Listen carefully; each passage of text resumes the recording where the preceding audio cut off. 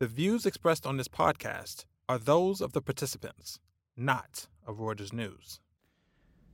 While the planet grappled with COVID-19 last year, Wall Street banks were making, in some cases, record revenue. One of those was Morgan Stanley.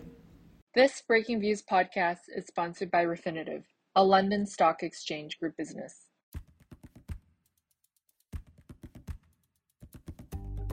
I'm John Foley, the US editor of Reuters Breaking Views, bringing you a special episode of the Exchange podcast as part of our series of 2022 predictions-themed fireside chats.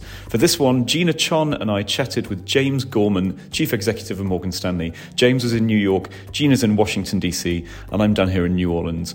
We talked about why James thinks Morgan Stanley is increasingly different from the Wall Street pack, about the pitfalls of an overvalued market, and we also got into some stuff on income inequality, Bitcoin, and why the market's going to have to get used to the end of free money, like it or not. Give it a listen.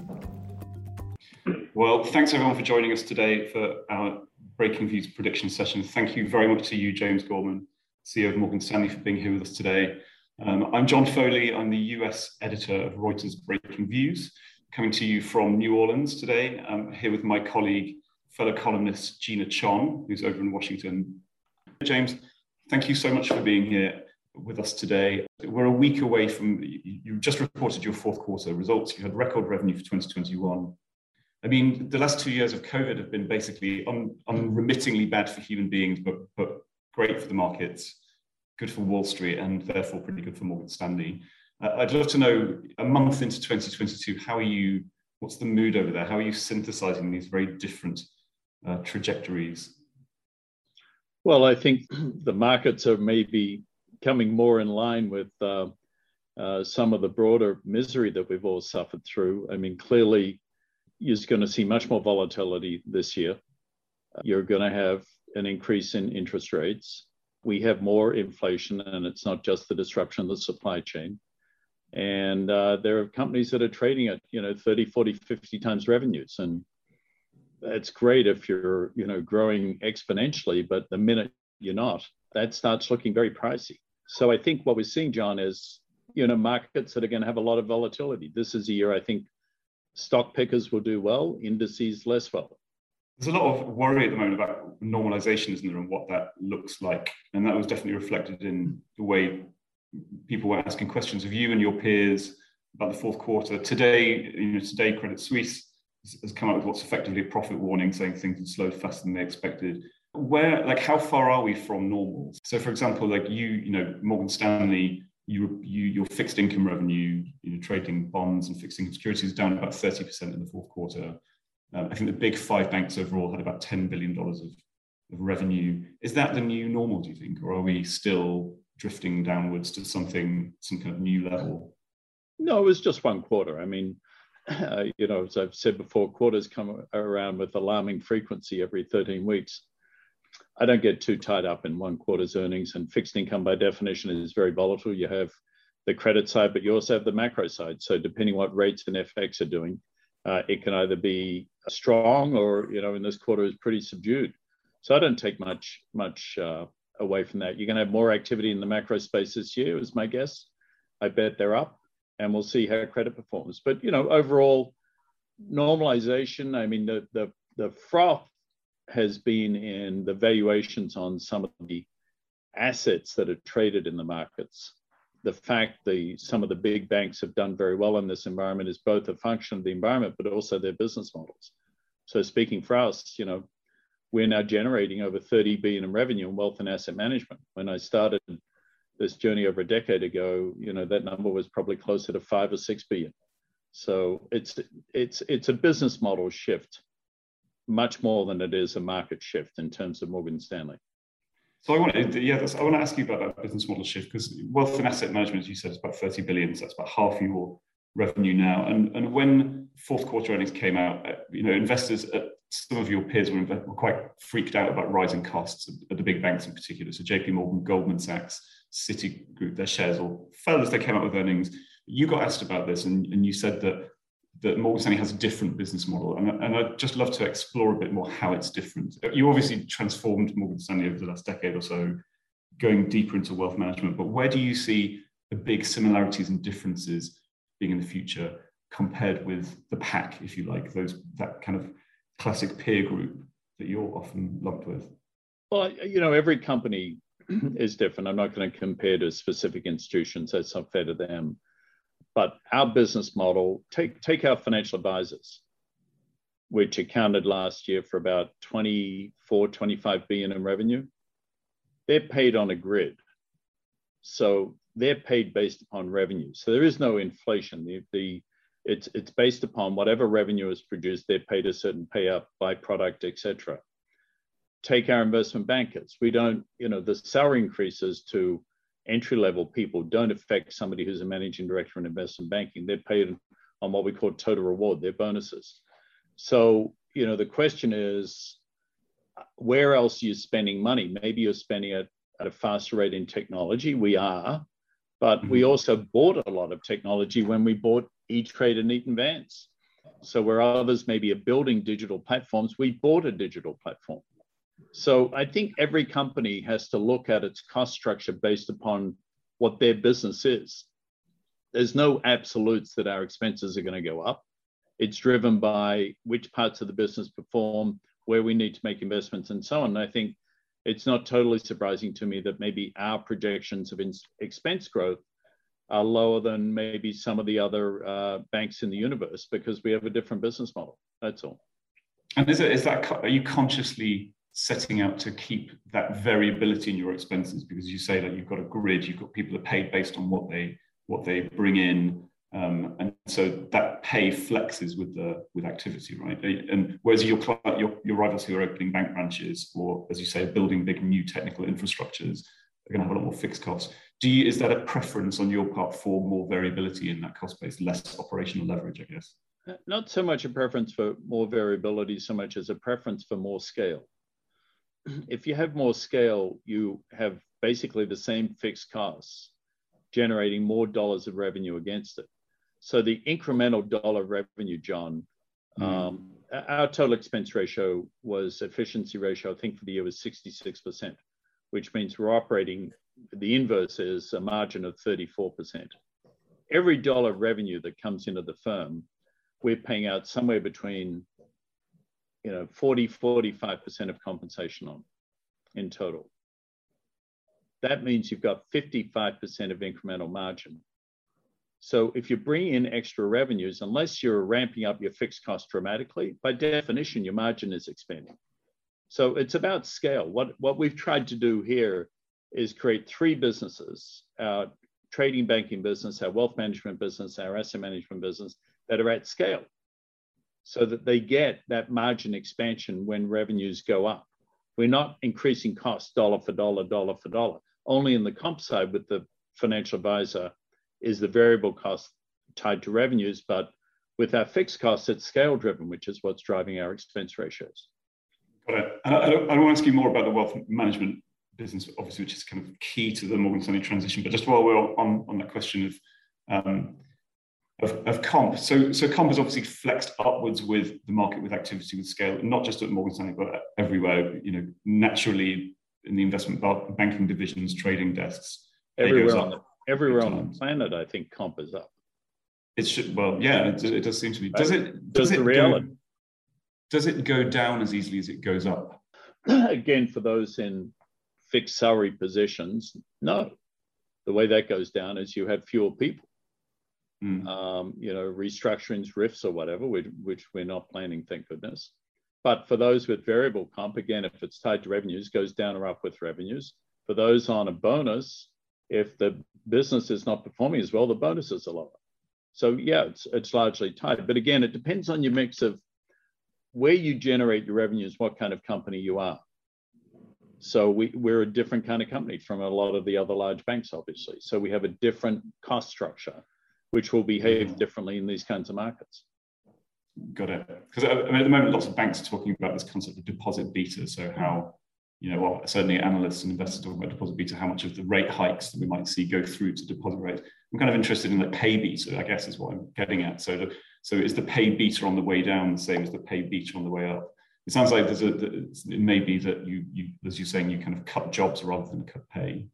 Well, if you have to, that's not something we're planning to do, but But we can also cut pay in a lot of areas too. We've paid very well for several years. If we have a down year, we won't pay as well, from myself down through the organization. That's fair. That's the way it should. Our interests should be aligned with shareholders.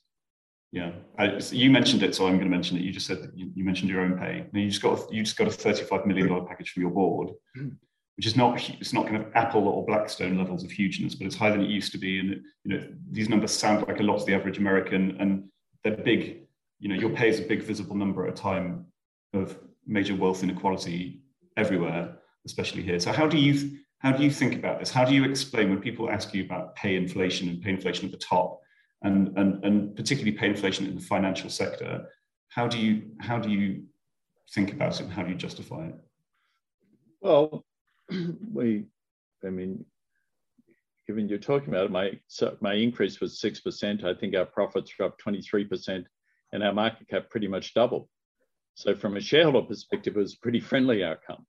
Happily and appropriately, most of my compensation is in the stock, and most of that I have to earn through performance units. That's the way it should be. So we'll pay out over several years if we perform. If we don't, it won't.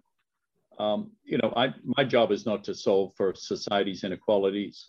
Our job is to reward our people who work for us as well as we possibly can for the jobs they do. So one thing we also did, John, for the third year of the last 4 years, we paid us a special one-time bonus to every single employee who doesn't get a bonus. And I got letters and emails from employees who, thanked us because we paid for their whole holiday expenses and so on. We increased the benefits we gave to all our employees. We increased the matching the 401k program. So we're doing a lot of things up and down through the organization. But listen, we're in a high-paying industry. We're also in an industry fraught with challenges.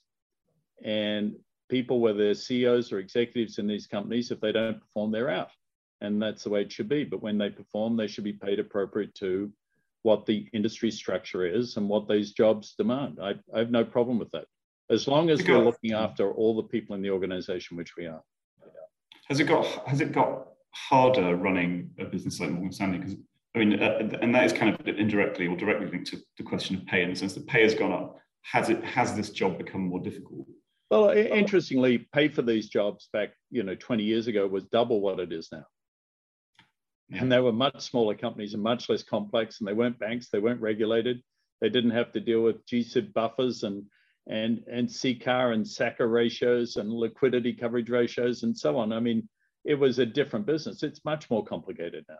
But listen, we're extremely well paid, and we're very fortunate to be so. So turning to you from your wealth to your clients' wealth. So wealth management is obviously a bit part of the business that you grew. You oversaw the merger with Smith Barney, which is part of Citigroup. And I think you mentioned this earlier, but wealth used to be about $5 billion of revenue in 2006, I think, and now it's 5 times that. Morgan Stanley, but also as well as that number changing, the industry itself, it seems to me, has changed enormously. I think you said recently that it used to be a question of recruiting more advisors than were poached from you and just seeing what kind of money they brought in and took with them.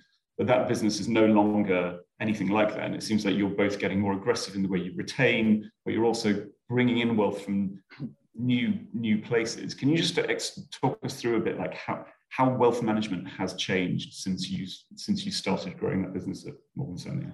Well, I've been in and around wealth management now I first started advising a company in 1988. I've been working in the industry as an executive since 1999, so a long time.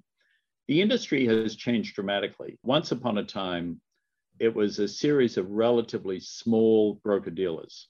They recruited from each other. Then the internet started. Charles Schwab took great advantage of that, did a phenomenal job. Fidelity did a huge job in the whole workplace retirement space and mutual funds. And then along came companies like E-Trade, Ameritrade. So you had 3 really distinct segments. You had what I call the workplace segment, which, several companies focused on that. You had the direct segment, which the online brokers focused on, from Daytech all the way through to, Charles Schwab. And then you had the traditional brokerage model, what people used to call full service, which had both financial advisors, as we know them, or stockbrokers, as they were called, plus financial planners, plus registered investment advisors, RIAs, and so on. What's happened is, firstly, there's been enormous consolidation within each of the 3 spaces. So Schwab now owns Ameritrade. Ameritrade rolled up many direct players before that. We own the equivalent of Hutton, Kidder, Shearson, Smith Barney, Reynolds and Company, Robbie Humphreys, Legg Mason, Morgan Stanley, Dean Witter. They're all part of one company now. So there's been enormous consolidation within each of the three verticals. Now the consolidation is across. So we bought E-Trade, and with that we got Workplace, which is the retirement space. So we're operating in all three verticals. And you've seen some of our competitors who are in the direct-only space have built up their advisor through RIA networks, et cetera. So all of it is kind of morphing together because honestly, John, what you do is you go where the client wants you to go. You meet the client need. You don't stay driven by your own business model. You're driven by what's in the client's interest. The clients want you to be there at the workplace for them to manage their 401k and their stock plans. They want you to be able to give access to them when they deal with you directly. And they want to provide, if they want financial advice from a financial advisor and their team, they want that. So that's what we've done. We've first consolidated in our sector and then consolidated across sectors. So has the kind of traditional wealth manager, it sounds like they've kind of been dethroned somewhat in that you're no longer as reliant on humans finding your clients because you can do it through Workspace and so on and through E-Trade. But they've also lost a bit of power to kind of shop their trade around, right? Because you and many of your peers are now being more assertive in cease and desist letters and so on to stop people going to rivals. So has this become a business where those individuals just wield less power than they used to? No, I don't think so at all. Top wealth managers are phenomenally successful and run great businesses. No, and the industry has always been trying to stop people from bouncing from one firm with clients to another firm and so on. That's not new. That's been 30 years. No, I don't think so. I think what the reality of the industry is, scale matters. The enormous fixed costs you need for the technology, for the operations, for complying with all the regulatory demands of the industry, appropriately so, are expensive. Mm-hmm. And if you're a small boutique somewhere operating one region of this country, the probability you can meet those fixed costs and pay competitively and generate a return for shareholders is close to zero. So it consolidated through natural forces. I wrote a paper on this about 25 years ago, why it would consolidate. And it's played out that way because it's just basic industrial logic. There's no magic to it. But a lot of people didn't want to believe it because they like the idea of very small firms operating where everybody knows each other. That's wonderful. But unfortunately, it's very difficult to make money given the fixed costs of running these kinds of businesses. So economic reality triumphed in this case. Got it. How's crypto figuring in your view of the future of wealth? You have dabbled in this a bit. You offer some funds, crypto funds to clients. Where does that go? How much is Morgan Stanley's future tied up with crypto? Small, very. I mean, you'd have to explain to me where it would displace or change the way we do business in a material way. I don't see how crypto affects what we do in providing merger advice. I don't see how it affects what we're doing in our online banking platform. I don't see how it affects in what our portfolio managers and our real estate and alternative platform are doing. So it's limited. I mean, crypto, I've said before, I have no idea what its value should be. It's intrinsic value. I don't know, when it was trading above 60,000, take Bitcoin above 60,000. I didn't know if it was worth, I wouldn't buy it for 60,000. And now it's 37,000. We're a couple of months later. That's a catastrophic decline. So it's a highly volatile asset, which has in it an implied form of stored value, an ease of exchange, a natural limit based on the mining of how many coins can be created, et cetera. But it's not a fundamental threat or opportunity for our business. If clients want to invest in it, we give them that opportunity through these funds. And I would recommend people put no more than a couple of % of their net worth in it because it's highly speculative. Maybe I'm wrong and it's worth a lot of money in the future. I don't think it's going away, by the way. I don't think it's a fad. I've said that publicly. I just don't know how you value it right now. So you wouldn't buy it at 60,000, would you buy it at 37,000? No. It doesn't mean I'm right, but it's a tradable asset. I'd rather have something that I have more understanding around personally of how it's going to trade. How just sort of switching back to one of the issues around trading and investment banking. I mean, you talked about the consolidation that's happened in wealth. there has also been some, it's probably more of a shakeout really in terms of investment banking. And over the last few years, you and your peers have all gained market share. You've gained market share at the expense of mainly the Europeans. And I guess the question, and we've now got kind of 5, I guess, big trading houses, you, JP Morgan, Citigroup, Bank of America, and Goldman Sachs. Is there room for more consolidation, do you think, there, or have we reached a kind of steady state? Well, I think all of those institutions, John, are globally systemically important banks, so-called GSIBs. I think the probability that the regulators would welcome a merger or consolidation among them is about 0. Doesn't matter which political party's in power. So no, I think the probability of further consolidation among that group is very, very low. Global trading is extremely expensive business. To be in Singapore and Hong Kong and Sydney and Seoul and Tokyo, etc. Forget when you get to Europe and then the US and LATAM. It's an extremely expensive business to prosecute. So you need to be at enormous scale. And what we've seen is a lot of institutions during bull market periods that are very good in their home market develop either regional or global aspirations, and usually it ends in tears. So it's not surprising to me, having come through a sort of shakeout in the last decade, that we're down to a smaller number of truly global competitive players in all markets. Whether one of the others that isn't in the list that you mentioned evolves to sort of challenge its way into that, sure, it could. I mean, you know, there are some great institutions out there in Europe and the UK in particular that have had a storied history in this space, but they've got to want to do it. Their boards have got to support it. They've got to be prepared for the volatility and risk, and that's up to them and their own strategy. So, but right now, it's not surprising to me the way it's consolidated.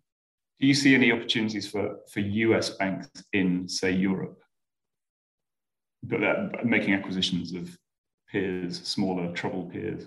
I doubt it. I mean, I think acquisitions, the acquisition bar for trading businesses has got to be extremely high from a regulatory perspective. Forget about culture and risk management and all the other obvious things. Just why would regulators want institutions cross-border to buy each other, make still bigger balance sheets with more risky assets on them? I think that's a heavy lift. Yeah. Acquisitions that are in other businesses, that's a different matter. We bought, you know, as we talked about, E-Trade and Eaton Vance. And previously we bought Solium and Mesa West. And years ago we bought Smith Barney. These are all businesses that are not heavy balance sheet dependent. So I think you'll see more of those. But no, I think cross-border mergers or acquisitions of trading houses is improbable. I would just say that. So non-starter from my perspective. We've no interest in. Interesting. So closer to home, one of the things that we heard a lot about in the last couple of years was this concept of the democratization of finance. It's not a phrase that I've heard you use, but maybe you have, but it's certainly a phrase we've heard elsewhere. And I'd love to know what that means to you, if anything, because if we look at a company like Robinhood Markets, which obviously goes up against E-Trade as an online brokerage a bit, it's got 22 million young investors. It's more indexed towards minorities in the traditional shareholder base. UBS actually, I think today just launched a multicultural investor business. How are you going for these customers too? Are you pursuing this goal of financial inclusion, and how are you doing it, and does it make sense? These things aren't binary. You don't just have a business that focuses on one segment. We've got something like 10 million clients now. So yeah, we're incredibly inclusive, and we've had through our whole ESG platform and now through the acquisition of Calvert Funds in the sustainability space, we're enormous in these regards. We've actually had a multicultural institute for many years run by a woman here, Carla Harris, and we have a sort of development lab for young multicultural diverse organizations where we help them develop. They come and sit in our organization for a while and we train them and introduce them to investors. So I don't know, democratization of finance implies that there's barriers. There have been, free checking for a long time. I don't think there are barriers to the banking industry unless one has credit issues. And to the investment industry, I mean, you've been able to open accounts with very small denominations for a long time. So I'm not really sure the industry was undemocratic. It's a convenient word. It sort of implies you're doing something for the greater good. I think all these institutions are actually for-profit institutions. So I'm a little skeptical about this, the concept of we're suddenly democratizing. You've got a lot of retailers come into the market of late, which they'd left after, the crash in 2000 when the dot-com bubble, that was the last time we really had massive retail engagement. We've now got massive retail engagement. I think that's a good thing for people to understand their financial health matters and how to plan for that and think through it. But if they're just speculating with a couple of $1,000s, that's not democratizing finance. That's just speculating, hoping something goes up. So I'm all about financial literacy, financial education, financial openness, encouraging sectors of the community who don't feel as comfortable with financial assets to invest in them for their own financial long-term health. I think that's fantastic. But it's got to be a little more programmatic than, hey, the market's hot and going up, let's buy XYZ stock. Yeah. That's not going to sustain. We're seeing it with red all over my screen today. It doesn't work that way.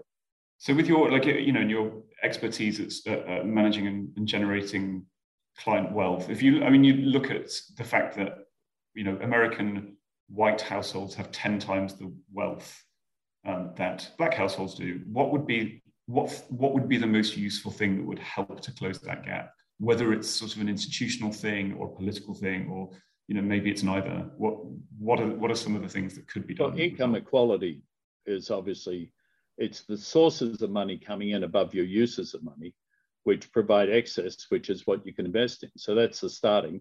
And the second is for everybody to understand that being invested in the market long term is much better than holding money in cash or holding it in their bank account. That's just the reality. Now, you have to be prepared to consistently put away a little in a retirement plan, in an IRA, in some savings for your children's education, and sort of work your way in, leg it in over, but over a 10, 20, 30-year period, it truly makes a difference. So the more people in our society who understand that putting away, 2%, 5%, let alone 10% of their income for the future so it can grow, the better off they're going to be. But you've got to have enough income coming in above your expenses to do that. It's all well and good to say, do it. Well, if somebody's got to pay their bills, they've got to do that first. So it starts with income. It starts with employment, then income level, and then financial literacy, and then putting the money to work sensibly and not speculating. I just have two more questions for you, and then I'm going to pass on to Gina. One is just, I want to expand to zoom out, if you like, to the kind of the global picture. Has your view of the world changed in recent years in terms of where you'd put your next dollar of investment? Because you're actively pursuing new licenses in China and more deals in the Chinese mainland, and you're not the only ones who are doing that.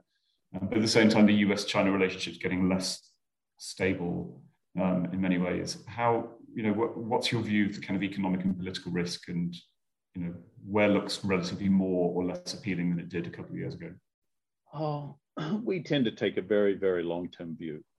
We've owned a business in China, Washington Securities. We invested as a minority shareholder. We now own pretty much all of it. Same in our asset management business. That's not going to change. We don't front run US policy. If the government tells us not to do business in a certain country, wouldn't. The government is not going to say that about China. These are the two largest economies in the world. US and China, between them, they account for 40% of global GDP. They have to be open for business with each other. That's a non-starter. So we'll help Chinese companies and Chinese citizens the same as we'd help people all over the world. So it doesn't fundamentally change, John, how we think about our strategy. Now, would we make a major acquisition?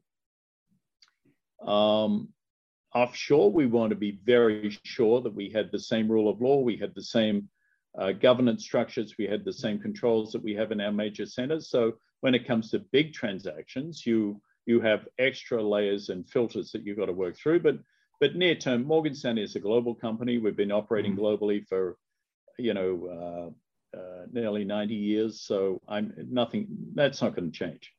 Absent US policy dictating change. But so if you think that China kind of long-term is still very appealing, but short-term, there are obviously these anxieties around everything from Taiwan to the US-China relationship. Does that mean that the China option, if you like, is relatively cheap right now? I don't really think about it that much. I mean, it's not, something like 15% of our revenues come from Asia. If half of that's from China or China related, that's 7% of our company. even that would be high. We just take a long-term view. We like to own businesses in the markets we're in, not be minority shareholders. We're doing that in China.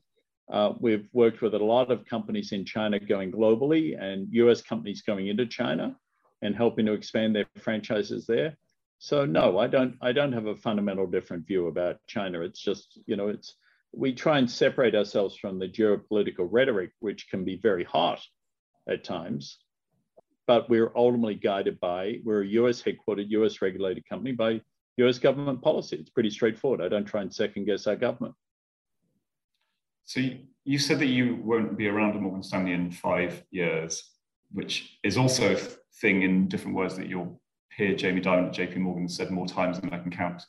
But so if you're thinking about the next generation of leadership at Morgan Stanley, I suppose the question is, if you kind of had to build a Frankenstein's monster of a future Morgan Stanley CEO, what would they have that you didn't? Because the way that we do business has obviously changed even in the last 2 years, and it changed enormously since you were, at McKinsey, for example, or doing your MBA at Columbia. What does a future CEO look like for your company? Well, we all have skill deficiencies and experience deficiencies. So any future CEO will, by definition, not be perfect. My understanding of technology is not what somebody coming through in the last 10 years would have. Just not. I grew up in a different generation. So I less focus on specific skills than I do things like temperament, judgment, balance, values, strategic mind, ability to withstand pressure and stress, because these are highly stressed jobs. Willing to make a big call and accept you'll be criticized by some people before the outcome is clear, by the way. Certainly criticized when the outcome is clear if it's a failure. But your job is to make decisions. Your job is to be somebody who evidences the culture of the organization, the values, and you run it through good times and in bad, with not indifference, but without getting pushed around. So it's more the intrinsic values of the person. All of the people who could replace me are highly intelligent. All of them have great experience in the market, and all of them could be CEOs. So the board over time will figure out, who the best person is to replace me. But high on the list would be the core values of the individual, in addition to specific skills you'd like them to have. I had a very global background. I worked for a little while in Hong Kong. I've spent a lot of time in Japan. I've spent a lot of time in Europe. I worked in Spain for a little while. I think that helps, right? But it's not of itself a gating factor. It's just, I didn't have any experience in trading. My goodness, what a risk was that? Well, I was going to say, we worked through it, right? You supplement it by putting people around you who have experience, and then over time, hopefully you learn the skills. So nobody's going to come, John, with a complete portfolio of skills or experiences. So it's more intrinsics that I focus on, and ultimately it's the board to decide. Won't be my call. Got it. What do you need to get done before then? What's the main, how do from the outside, what should we be measuring it against? I know you've got this goal of having $10 trillion of client assets under management, which would make you as big as BlackRock is today. Is that, for example, much higher yielding assets? We generate 50 basis points per dollar of assets. So no, I don't. I don't think about it in terms of I've got to do this before, we transition. I've got to do my job.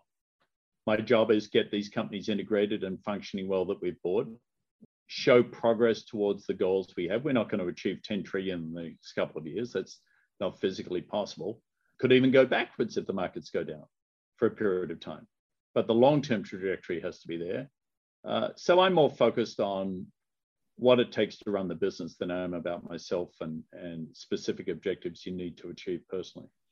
Great, thanks, James. I'm going to hand over now to Gina, who I believe has some excellent questions from our audience. Terrific, thank you. Yes, we've had several come in, lots of interest in various things. I'll start off with sort of the most immediate news as we I'll wait for the results of the Federal Reserve's Market Rate Setting Committee to meet tomorrow, and for Chair Powell to talk about his projections for the year. What are you expecting from the Fed this year? Do you feel like they are a bit behind the curve in terms of their last projections of 3 rate hikes? Some investors are looking at 4 or 5. And how do you expect that to affect both Morgan Stanley's business, but also the American economy in terms of the US dollar and getting a handle on inflation? Well, firstly, Gina, I'd just say I have enormous respect for the Federal Reserve, and I've had the pleasure of serving as president of the Federal Advisory Council and then on the Federal Reserve Board of New York for many years, and worked a lot with Chair Powell, Chair Yellen before him, Chair Bernanke. These are talented, committed public servants, and it's easy for people like me to sit back and tell them where they're wrong before we even know what the outcomes are. So I'm not going to do that. I have been calling for 2 years. I've said I thought we should have rate increases in 2022, when most of the market didn't think we would, and none of the dot points suggest we would. The closer we've got to 2022, the more those things have come together. I don't know if it's 3, 4, or 5. I'm less worried about that than I am that the train moves out of the station. We're about 10 quarter-point increases away from what would mostly be considered normal. It feels like with massive fiscal stimulus, very low unemployment, growing economy, and inflation that is clearly more than transitory, zero interest rates don't make sense. That's pretty common sense. Personally, I would raise rates in March, and I would err a little more on the aggressive side. The market won't like it. Too bad. The market will have to get over it. The market doesn't have a right to free money forever. We need to get things back in balance, and balance is growth, fiscal stimulus, unemployment, inflation, and rates all have to be working together. And right now we're not there. I think the Fed is on the right path. I think they've dropped the word transition relating to inflation. They've acknowledged the inflation risk. Obviously, they've cut off the huge stimulus that was going on, and now they're moving to rate increases. So I don't know what the dot points will show. But for me, I would err a little on the more aggressive side than not. And you also mentioned the markets. We've all been watching what's been happening to the NASDAQ, the S&P 500. What are your thoughts on what's going on? Is this an overdue correction? Is this something that you expect to be long-term, or sort of this place right now where investors are just trying to kind of figure out the new normal as the Fed moves and we see other transitions? Well, you've seen some distortions. You've seen companies trading at 30, 40, 50 times revenue. You've seen the general distortion that comes from free money. Everything suddenly looks investable when you've got free money. You've seen the distortion that comes from the disruption and the devastation that COVID caused on the economy, countered by the other side as the vaccines are starting to be adapted around the world, are resizing. So those that were sort of COVID-friendly stocks are now unfriendly stocks. So all of this is the natural disgorgement of a couple of years of unreal circumstances. Free money, record low rates, COVID collapse of the economy and then restarted the economy globally, massive fiscal stimulus, a lot of mini bubbles created, and those bubbles are getting burst. You look at companies like AMC and GameStop that have done so well. They're trading on my screen now down 35, 41% year to date. We're not in July, and third week in January. So there's a lot of movement and volatility going on in this market. I wouldn't be surprised if by the end of the year, the market ends up somewhere flat, but within it, a lot of winners and a lot of losers. I think it's a stock picker's year this year. That's a good, James, just to interject, like, volatility is good for your industry, right? I mean, volatility was what made 2020 such a good year. So are you expecting that this will again be a very good year because of that volatility, even if it's kind of a lot of it's downward? No, volatility is good to a point, but uncertainty at some point is not good. So volatility that's short-term sort of pricking bubbles, if you will, John, is different from just ongoing uncertainty. Because with uncertainty, people stop, raising capital. Mergers don't happen. Clients don't put money into the market, they put into cash. So at some level, there's a transition. Right now, you're seeing some short-term volatility, and I'm sure that's fine for the business in the immediate term. But if that translates into longer-term uncertainty, that's less good. So we're still in a don't know period. But right now, I expect 2022, as I said on our earnings call, to be fine. I mean, unless the markets really, really collapse, I think we'll do just fine. And perhaps we just have time for one more, and this is also sort of related to what's happening in the economy writ large and how that's affecting Morgan Stanley and Wall Street in general. In terms of the tight labor market, we've seen record number of job openings and tough competition for workers, especially in certain sectors.